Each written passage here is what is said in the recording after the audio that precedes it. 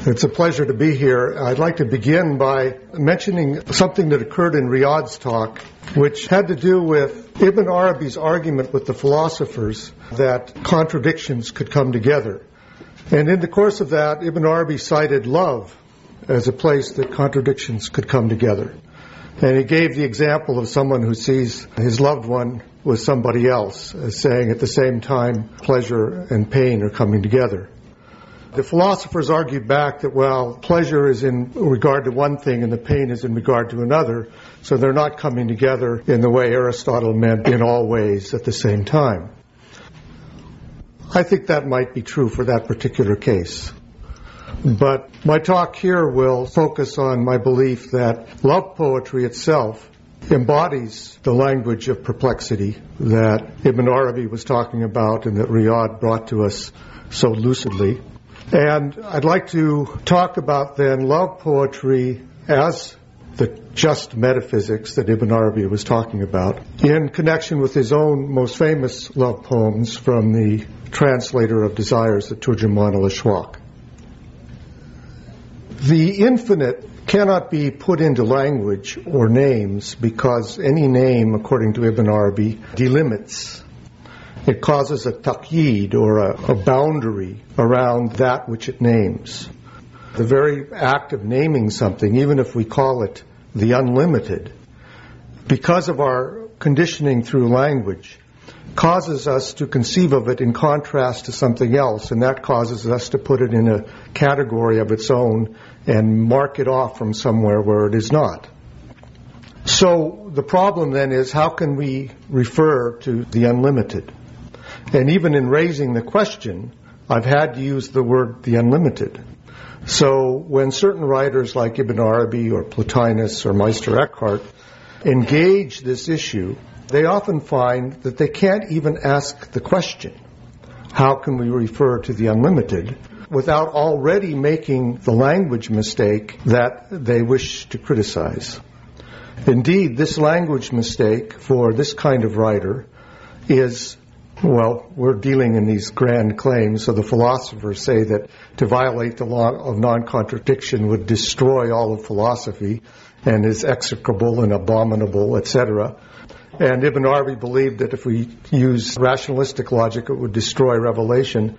For this kind of writer, this subtle mistake insinuates itself into human language, human society, in very, very destructive ways.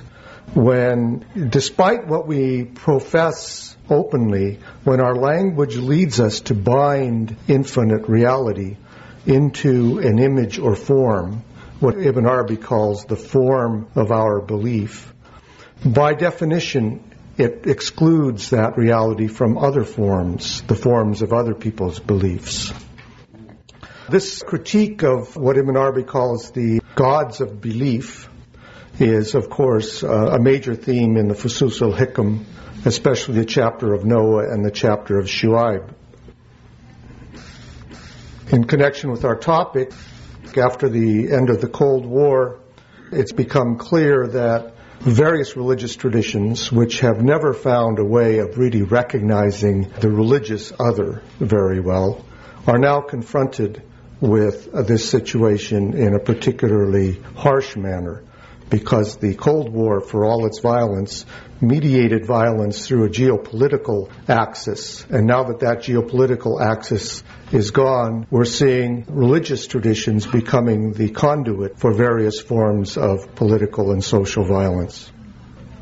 So that Ibn Arabi's critique of what one might call reification, the subtle way that our language makes into absolute reality or the unlimited a thing, an entity that we can possess, what Ibn Arabi might call an intellectual idol, and therefore leads us to a form of unbelief, the denying of the one reality when it appears in other forms, in other beliefs, and the consequent polemic and often actual warfare that leads to itself is something that these kind of writers see based upon that simple little mistake in language that might seem hair-splitting, but which they see as acting continually on our minds, on our intellects, on our imaginations. It doesn't do any good to say you can't name the unlimited, because to say you can't name the unlimited, I had to name it the unlimited in order to deny that I couldn't name it the unlimited. So what happens in this kind of writer is that any statement that is made ultimately will have to be put into tension with another statement. Any single statement by itself about the unlimited will reify it, will bind it. Ibn Arabi refers to this continually. If you say it is transcendent, you bind it. If you say it is immanent, you limit it. If you say it is transcendent and immanent, you hit the mark. Transcendent being utterly beyond the world, being utterly beyond our minds, being utterly beyond us in whatever way. Immanence being within us, being part of us, being us ourselves, by Aristotelian logical categories, contradictories. But this kind of language is not simply opposing of contradictions, of saying God is beyond us and God is within us, God is near and God is far, God is the first and God is the last. But it is a language in which the wheel of change is always turning. The classical Greek mystics called it apophasis, speaking away from. And the idea is that language has two hands, if I can borrow Ibn Arabi's meditation on the two hands of God. Language has two hands. One hand is the positive hand that posits something. It's the hand of forms. It's the hand of descriptions. It's the hand of values. It's the hand of hierarchy. The other hand is the hand that attempts to take away the delimitation from what the first hand has posited. The first hand is called kataphasis, speaking with. The second hand is called apophasis, speaking away from. I call it in one of my books the language of unsaying. That is, unsaying includes itself, within itself, a saying. So there is no purely negative language. In Ibn Arabi we find definitions, we find very careful hierarchies of value, we find discussions of the form of different kinds of belief. All of these things are upheld, but then continuously the second hand comes in to avoid the freezing of that affirmation into a delimitation, into an intellectual idol. Because of the habits of our mind, language always tends to think of a sentence or a statement as complete in itself. So if we say God is transcendent and then we say God is immanent, the habits of our mind are to think that God is in the world. But that is not what Ibn Arabi is saying. He says the truth lies in the tension of the two coming together. Either one statement by itself is not only false, it's meaningless in relationship to the deity because it is a delimitation in itself. So instead of two truths, God is beyond, God is within, the truth is within those truths. As Riyadh said, it is the very uniting of those two contradictories. But because of the way language works, in order to keep us from positing as real one of those propositions or both of them on their own, we have to continuously move the language against ourselves. So in Ibn Arabi you get this extraordinary flow, continuous movement that really never stops. There's always a turning. There's no simple positing of some kind of entity that can be described. This language of apophasis then is what grounds the notion in Ibn Arabi of the heart that is open to every form. As Ibn Arabi says, quoting the Quran from the Surah of the Compassionate, in every moment he, that is for Ibn Arabi, al-Haq, reality, is in a different condition, then in every moment the human heart should be in a different condition to be able to receive that form. The statement he makes, I think, is quite strong in Journey to the Lord of Power, is that everybody has a moment. A moment is the moment when the heart is receptive to the real. Some people don't ever have a moment. Maybe he's thinking of Averroes and those guys, I don't know. Some people never have a moment. Some people have a moment once in a lifetime, and they hold on to that reality, which is a valid reality, and they seize it with possessiveness and never allow themselves to be open to any new reality. And by doing so, they end up with the empty husk of the reality that was once there, because the real is always changing and they're losing the new manifestations. Those who have a moment every year lose the months. Those who have a moment every month lose the days. Those who have a moment every day lose the minutes. Those who have a moment every minute lose the breaths. And in Ibn Arabi, the ideal is to achieve passing away from our ego self, our intellect, our aql, our will, being completely receptive, achieving the form, and then in the next breath, giving that form up and achieving a new form. As a result, the deity or al-haq, reality, is never described in Ibn Arabi. There's a kind of linguistic aura or spinning around it, maybe a linguistic dance around something, pointers in a direction, but never any solid description. And through this, I believe that Ibn Arabi attempts to help the reader achieve this kind of heart that is open to every form.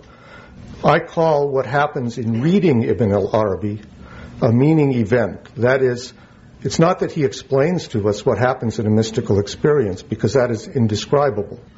But through the language, by bringing together subject and object at certain times, by bringing together the human and the divine in powerful linguistic ways, as an act of reading, we feel a certain moment where our normal categories of dualisms and bindings are broken, and there's a kind of moment of openness.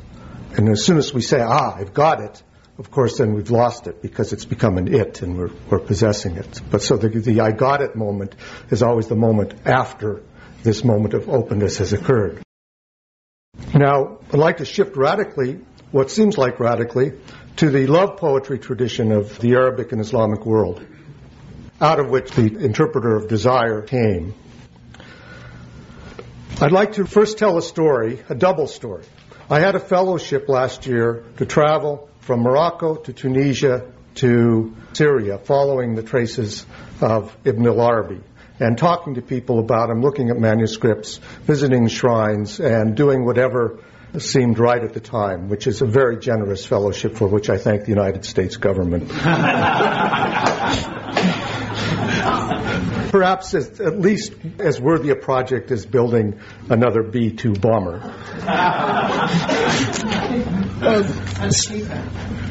Absolutely, much cheaper. At the end of this adventure, I ended up in Damascus, and the book I'm going to be talking about and reading from today, which has just come out, called Stations of Desire, was in press. And I was talking to Riyadh, who was kind of my guide in many ways to Damascus, and we were talking about the famous story that Ibn Arabi tells in his preface to the Interpreter of Desires. So I'd like to recount the story. He says that one day he was circumambulating the Kaaba, and he was reciting a love poem. And as he was reciting the love poem, that he would draw a little to the side because he wanted to be completely by himself, because it was a very intimate love poem. And the poem that he recited is the first poem of his famous volume, The Interpreter of Desires, or The Translator of Desires. And I'll read my translation of it here. I wish I knew, if they knew, whose heart they have taken, or my heart knew which high ridge track they follow. Do you picture them safe, or do you picture them perished? The lords of love in love are ensnared, bewildered. Ibn Arabi says that as he was reciting this poem, a young woman appeared. Actually, he felt a cool hand on his back. Clearly a reference to Muhammad feeling the cool hand of prophecy on his back. He felt a cool hand on his back, and he turned around to find a young woman who proceeded to rip his poem to shreds. She said, "Sir, I know that you're the great scholar of the age and the Sheikh al-Akbar, etc., but I have certain questions about your poem." And she gave a devastating critique of line 1, which he recounts, then of line 2, then of line 3. When it gets to the part about the lords of love being ensnared and bewildered, she says the following: "Amazing! How could it be that one pierced through the heart by love had any remainder of self left to be bewildered? Love's character is to be all-consuming. It numbs the senses, drives away intellect, astonishes thoughts, and sends off the one in love with the others who are gone. Where is bewilderment, and who is left to be bewildered? Of course, this bewilderment is Hira, the perplexity that we've been talking about. When I got to Damascus, I was talking about this with Riyadh, and he was doing his work on perplexity. I said, isn't that a great story about Nizam meeting Ibn Arabi at the Kaaba and giving him this speech about bewilderment? And Riyadh said, well, she's not called Nizam there. All the modern scholars have assumed that the woman who appeared at the Kaaba is Nizam, the woman that Ibn Arabi talks about in its preface, to whom he's dedicated the volume, and whom he praises for both her beauty and her eloquence and her wisdom. And I said, well, you know, Riyadh, on some level, I think it has to be Nizam. It doesn't seem to be part of the adab or basic sensibility of Arabic poetry to have one lover helping you write more burning love poems to another lover. So on some level, perhaps it is Nizam. But the fact that she is not named Nizam was important. And I thought, well, that's too bad. The book's in press. And, you know, I just went along with what everybody had written, Claude Das and Maurice Cloton, Nicholson. Everybody just assumed this was Nizam. And I still think it's not different than Nizam, but it's not the same as Nizam. It's both different and the same. It's perplexity. And perplexity can't be one or the other. So I thought it would have been nice to have left that open. I got back to the United States and I had an email from the publisher saying, I'm really sorry the book has been delayed. There was a printing problem. And then I'm not sure about this diacritical dot under the name of the poet El-Bukhtari. And I blessed El-Bukhtari. I blessed his missing diacritical dot. And I wrote back saying, thank you. I want to make this change. He said, no problem. And so the young woman at the Kaaba remains unnamed. Ibn Arabi does use the epithet, or she used the epithet, Qurrat al-Ayn, the cooling of the eye, which is what happens when someone gazes at beauty in Arabic. Their eye is said to be cooled. I actually started translating these poems about 20 years ago. They came into a kind of first rough draft at Chisholm several years ago when some of us were there together at a seminar. The last time I was here, they were coming together a little bit more. As I was working through the poems, many people asked about the commentary. After Ibn Arabi published the poems, of course it raised questions because the poems themselves read as love poems. So he got criticized by, we might call them the binders, who said, what are you doing writing love poems? And he said, well, you don't really understand these love poems. It's not like they're sensual or anything. Here's a commentary. And he wrote his very fine commentary on the poems. His commentary brings out kind of Ibn Arabi's spiritual system, the various aspects of his thought, in many ways in a very, very fine way.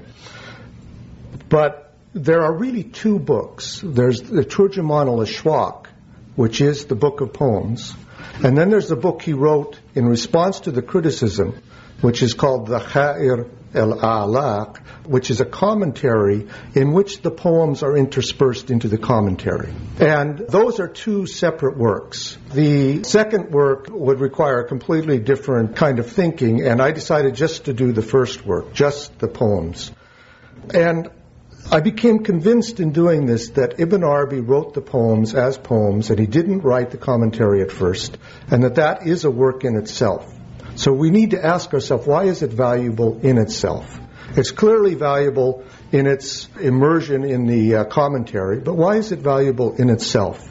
I'll be reading some of these poems and asking this question. Let me start out with one from a little further down in the book and ask this question. This is called In Gowns of Darkness. He's always having these love affairs at the Kaaba here, and this is another example. In Gowns of Darkness.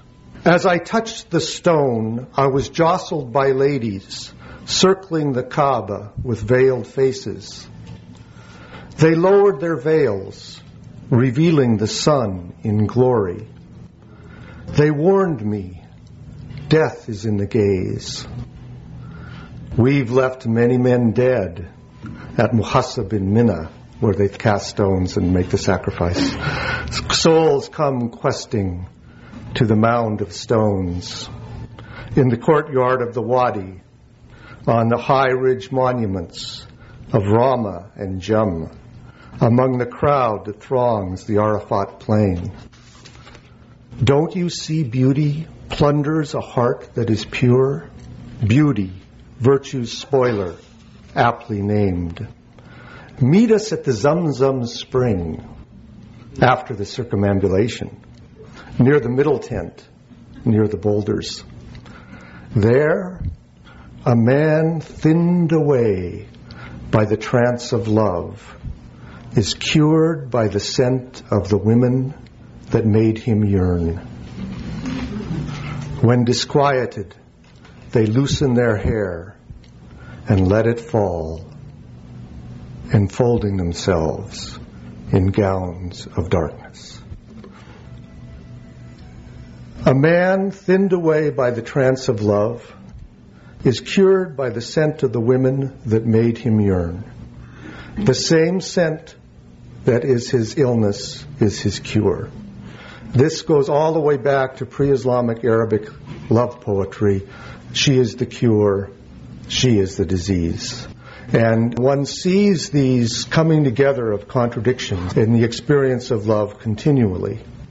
And one sees that the experience of perplexity, Hayra, is the basic heart of the love poem in the Arabic and, of course, the other similar traditions, the Persian and the Urdu and the Turkic and the Hebrew poetry that was composed in the Golden Age.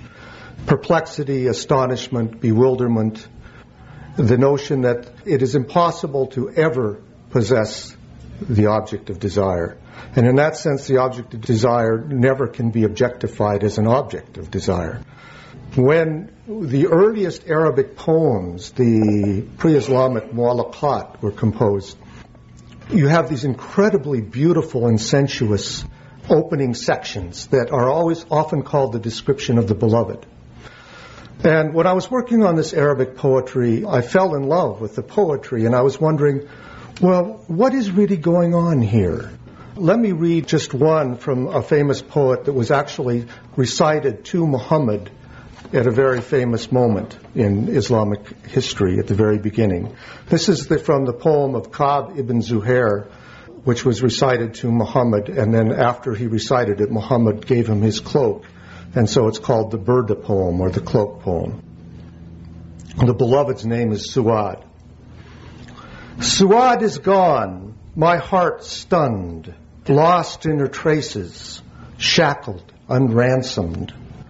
What was Suad, the morning they went away, but a faint song, languor in the eyes, kohol, revealing as she smiled, side teeth wet, as a first draught of wine or a second, mixed with the cold, hard cold of a winding back-sloped gorge bottom stream, pure, cooled in the morning by the north wind, filtered through the winds, then flooded with rains of a night traveler, flowing white and over. Misery she, who might have been a friend had she kept her promise, had a well-meant word been taken. Some friend, in her blood brew trouble and lies, the withdrawal of vows, the trade-in of lovers. From form to form she turns and changes like a ghoul slipping through her guises. She makes a vow, then holds it like a linen sieve holds water. Now, sometimes my students say, gee, this is not very nice to his beloved. You know, he's calling her a ghoul and all this kind of thing. I say, well, look at any love song today. Any love song. I call it the lover's polemic. The one who's lost his loved one is always saying these things. He's always blaming her. He's always saying mean things. My favorite is the song that has for a refrain, you're no good, you're no good, you're no good, baby, you're no good. That kind of condenses it all down. Normally they kind of go on in a more tenuous fashion. But of course, the pathos is that if the lover had really believed any of that stuff inside, the lover wouldn't be singing a song about the beloved. And we always have these statements in Arabic poetry that I've forgotten you. Look how well I've forgotten you. Often whole poems about how well he's forgotten the beloved, addressed to the beloved. Now, the Su'ad, when we look at this, and it's called the description of the beloved. I've studied these poems, I've translated them. I'm not great with faces and names, but I know that if I saw Layla and Su'ad and Nawar and all the great beloveds of these poems, when they walked in this room, we were talking about what would you do if Adam walked in the room? What would you do if Su'ad walked in the room? I'd certainly be blown away, but I wouldn't know if she was Layla or Nawar or whichever one she was. There's no possible way that you can say that there's any description that reveals these loved ones as object. You might have a reference to the mouth, just to kind of extemporize. One might say, when she opened her mouth and you saw her side teeth gleaming, was like the flash of lightning on a dark night when you've been without rain for 1,000,000 years. And the taste of her mouth was like wine imported from distant Persia, an ancient vintage kept in a sealed jug, kept underground for 500 movements of the sun across the spaces of the cosmic reaches, cooled in the back-sloped stream as the water bubbles up. Wine as strong as an elixir that can seep through the bones of the body and turn matter into spirit and lead into gold. And after about 40 verses, one say, I still don't know anything about what Nawar looks like.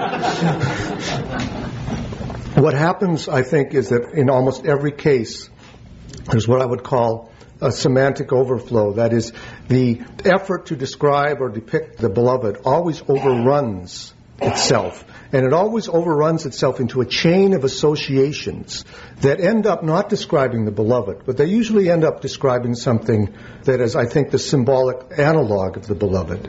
They end up with a description of water, fertility, animals at peace giving birth, lush vegetation, all the things that are the opposite of the desert scene in which these early poems take place, the wasteland. All of a sudden, they end up with a depiction of the lost garden. So I call this the dissembling simile. That is, the two hands of the poem, the one hand moves toward describing something, and the other hand moves it toward an association. An association so powerful, we're convinced that, this is a description, but if we look at it, it's a description not of the beloved, because the beloved can never be grasped or kept in language, just as the lover can never grasp or keep the beloved, because she's always changing form, from form to form, like a ghoul slipping through her guises. Now, if we take the ghoul out, always changing from form to form, that's what Ibn Arabi says about the divine beloved.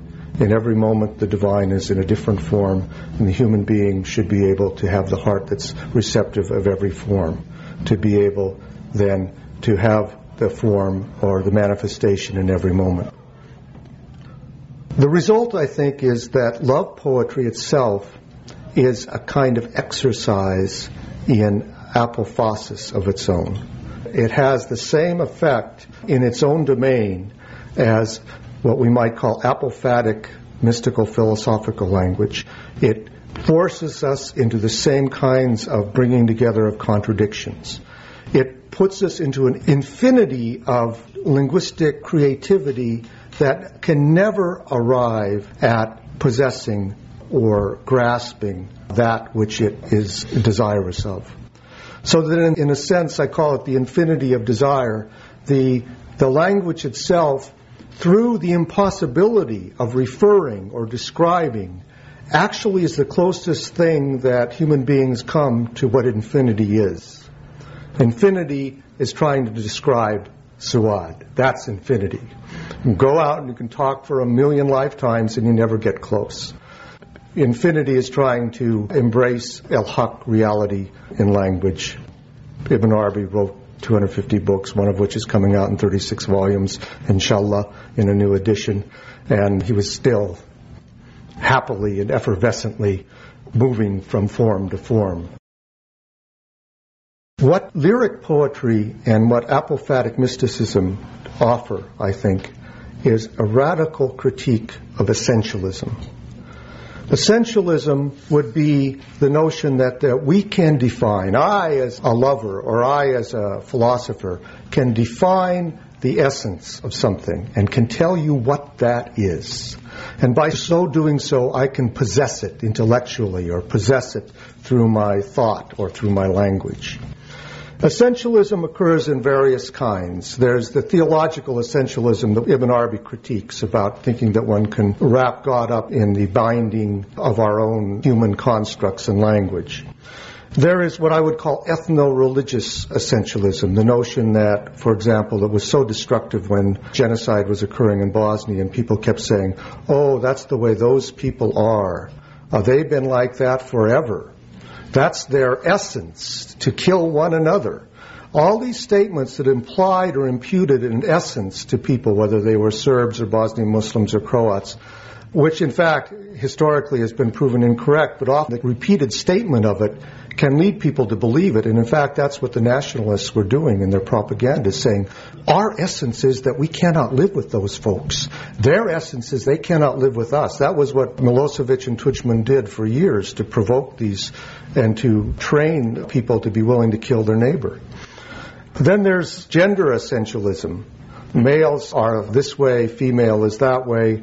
Of course, gender is a stronger category in the sense that it is related to a biological fact, but it always is reinforced through societal constructions about how that is to be interpreted and what it means. There is linguistic essentialism, the notion that one can know a language, and that languages are discrete entities with their own essences. Sometimes people ask, how many languages do you know? And of course, I know no languages. I know little pieces of French and little pieces of Arabic and a little piece of English. I couldn't read Chaucer, whereas someone in Cairo who might be studying Chaucer at the University of Cairo could read Chaucer very well. I can read some pre-Islamic poems where many people in Cairo wouldn't read. So none of us really know a language. We have little pieces of a language. But the notion, I think, that people know languages is an essentialism that is quite strong. There is genre essentialism. I was talking about this with Marty. Poetry is poetry. Philosophy is philosophy. They can't ever meet.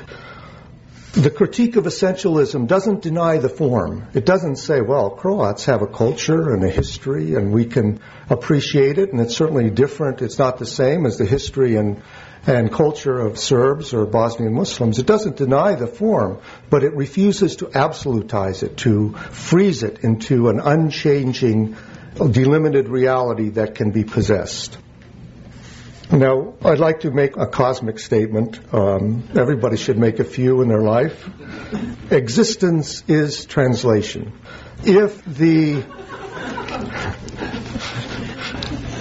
If reality, al-haq, is constantly moving from form to form, and in every moment reveals herself or itself or himself in a different form, and if the goal to be truly human is to be able to be receptive to that form in every moment, then it is the movement from form to form which is the actual place where reality is found. And that's why for the philosophers, movement was negative, because that's where the contradictions could come together. But for Ibn Arabi and the lovers, contradictions come together at precisely that moment that is their love. And so it is the movement from form to form which is the divine self-manifestation. Similarly, meaning is the movement from form to form.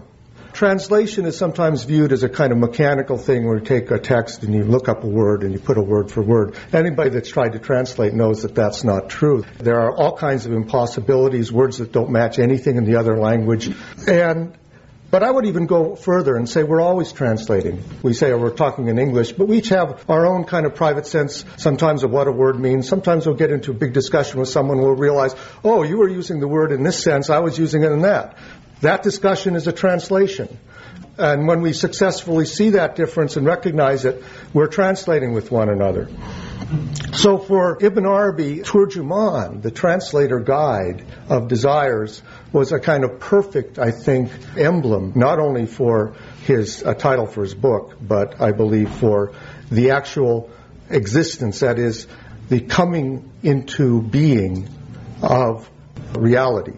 To use that beautiful image someone mentioned of Gabriel walking around, and every time he took a step, life would sprout up. To me, translation is that movement to movement. The original word translation in English comes from Latin, and the original meaning of translatio was the movement of the relics of a saint from one shrine to another shrine. When the relics of the saint got to the second shrine, then that shrine became alive as a shrine. Until that, it had no sacrality. So translation is the movement of the sacred from moment to moment, from form to form, from space to space.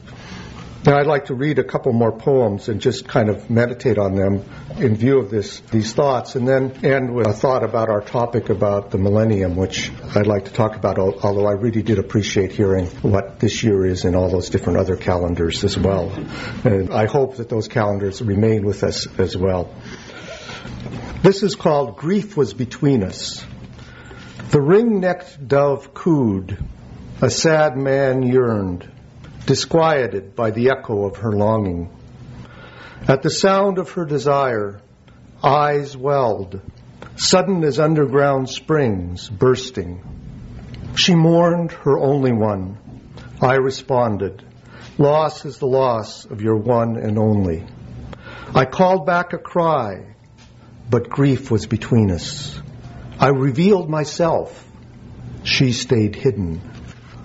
I felt love's sting on the sands of Alij, white tents along the slopes, the large of eyes, an epithet for the Dorics, a kind of symbol of beauty. Gaze languid, glances fatal, eyelid sheaths of swords that glisten. I choked back tears from what was hurting me, hiding my love from the blame-monger, acting well. Until the crow cawed, time to leave, time for separation, and exposed the love run wild of a man who grieves. The riders reached, cutting the nose rings of their camels, red roans beneath the saddle, moaning, yearning. Before my eyes, I saw the cords of fated death as they loosened the reins and cinched the strap of the saddle. In the fever of love, separation kills. Finding her would ease the burning. No one blames me, wanting her. I love her. Beauty wherever she turns. This one is called God Curse My Love. I gave titles to these poems because, of course, in the Arabic, people remember them by their rhymed words, and for those not versed in Arabic, that we need something to kind of recognize them by. Oh, you who drive the red roans. Ibn Arabi used these terms, red roans, ais, and of course he loves to play on Isa and Isa that are both mentioned in the poems. The red roan camel is one of the many thousands of epithets for the camel, but also the name of Jesus. Oh, you who drive the red roans, don't drive them further. Pause. I drag myself along after, falling behind. Rein the camels in, loose the bridles, by God, by the trance of desires, by what hurts so bad, driver. Now this is written in a kind of hyper-emotional language with a certain amount of self-satire, and the publisher said, well, do you really want to use what hurts so bad? It's a little ungrammatical. And I said, well, Ibn Arabi is pushing the limits here, too. And what can we come across in English that would get this kind of sense? And I tried hundreds of different versions of this line, and it's the only one that seemed reasonable to me. My soul wants what my limbs can't bear. Who can offer me some support, some consolation? When the craftsman skilled in his trade finds his tools fail him, what can he fashion? Turn aside, their tents are in the wadi on the right slope. God bless you for what you hold, Wadi. You embrace a people who are my soul, my breath, the darkest dark of the membrane of my liver. God curse my love if I don't die grieving at Hajar or Sal or Najyadi. So here I think on some level he sounds like he's responding to the young lady at the Kaaba. If there's something left of you to feel bewildered, then you're no real lover. A lover is completely wasted. There's nothing left. God curse my love if I don't die grieving. Why does not Ibn Arabi in these poems, why did not Hafiz in so many poems, why did not the great Ottoman ghazal writers that are so beautifully brought across in the book Ottoman Love Lyric, translated by Walter Feldman and Najat Black, Why did they not define the love? Why didn't they not say, oh, I'm talking about human love here, I'm talking about divine love there? My view is that that would be a delimitation itself, that to even ask the question would be a certain violation of adab. First of all, you would never ask what someone's lover is in adab. But secondly, it's a violation of the logic of the infinity. If the love is infinite, it is both here and there. One can't say, oh, this is the love I'm talking about is the love here. I'm not talking about the love there. So that the reason I think that many of the most beloved love poems of the Islamic world are those that ride that line so beautifully and that have generated 1,000 years of fierce argument on both sides about whether the beloved is an earthly beloved or not an earthly beloved are those that are engaging in a kind of poetic apophasis themselves. And by raising that question in us and then saying, love exceeds all boundaries, don't put one here, it allows us to, again, have that moment of perplexity.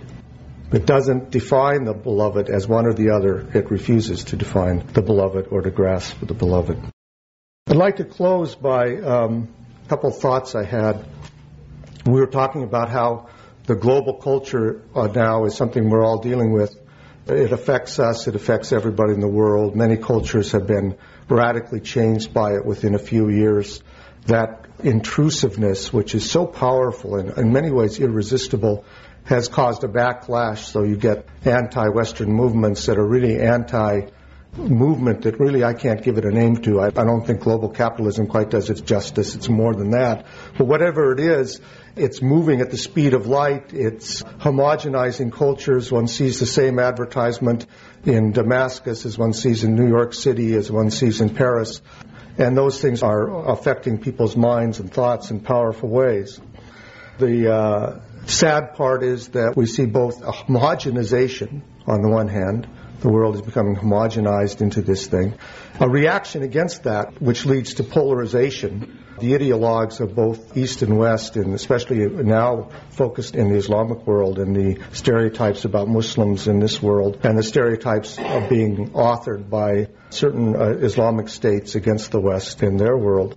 And fragmentation of small wars, even genocidal wars occurring all over the place between one group and another. That tragic element, we need to think, what is the positive analog to that? And I would say, instead of a homogenization, it would be unity without essentialism. A unity that allows for the constant movement of form to form and affirms those forms even as the unity is left undefined, so that undefined unity that is non-essentialized can never take over those forms, because it is not a form itself that can dominate other forms. Love poetry, I believe, is something that the world desperately needs, just as it desperately needs the thought of Ibn al-Arabi, who is both a great love poet and a great Sufi mystic and thinker. We had a conference a few months ago at Washington University called Translation in the Islamic World, and we all gave papers on Ottoman lyric and Persian lyric and Arabic lyric. And then later on, we all got together and people read poems in the original and in translation. And it transformed the whole conference. The conference was good before. It was really good, but it was a different reality after people got together and, as I say, all got naked with each other by reading their poems. After that, defenses were down. People were freer to say what they really felt. And yet, poetry is marginal in our world, in the United States. And it's something that is so central to the worlds of Islam and so central to Ibn Arabi that I think the effort to find a place for it and a home for it is something we can do to try to bring across the notion of what I would like to end with, a non-essentialized humanity. A humanity that can affirm humanity without affirming a human essence. Because once a human essence is affirmed, then everybody can, usually not in a crude way, usually with the best of intentions, try to impose that essence on other people as, well, this is really the common human essence, so let's do this. And people say, no, that's really your common human essence. That ain't my common human essence. So if there's no essence, and then I think humanity can be affirmed in a non-essential way. And the infinite conversation and the infinite love poem then will be allowed more voice, and that voice will in turn reinforce the notion of some kind of non-essential humanity. Now I realize this is not a political program. I can only think that it might have the kind of force that water has in the Tao Te Ching, which is the weakest of all elements, but is always flowing suddenly and silently and creeps and cannot be stopped ultimately from getting to where it's going. Thank you very much.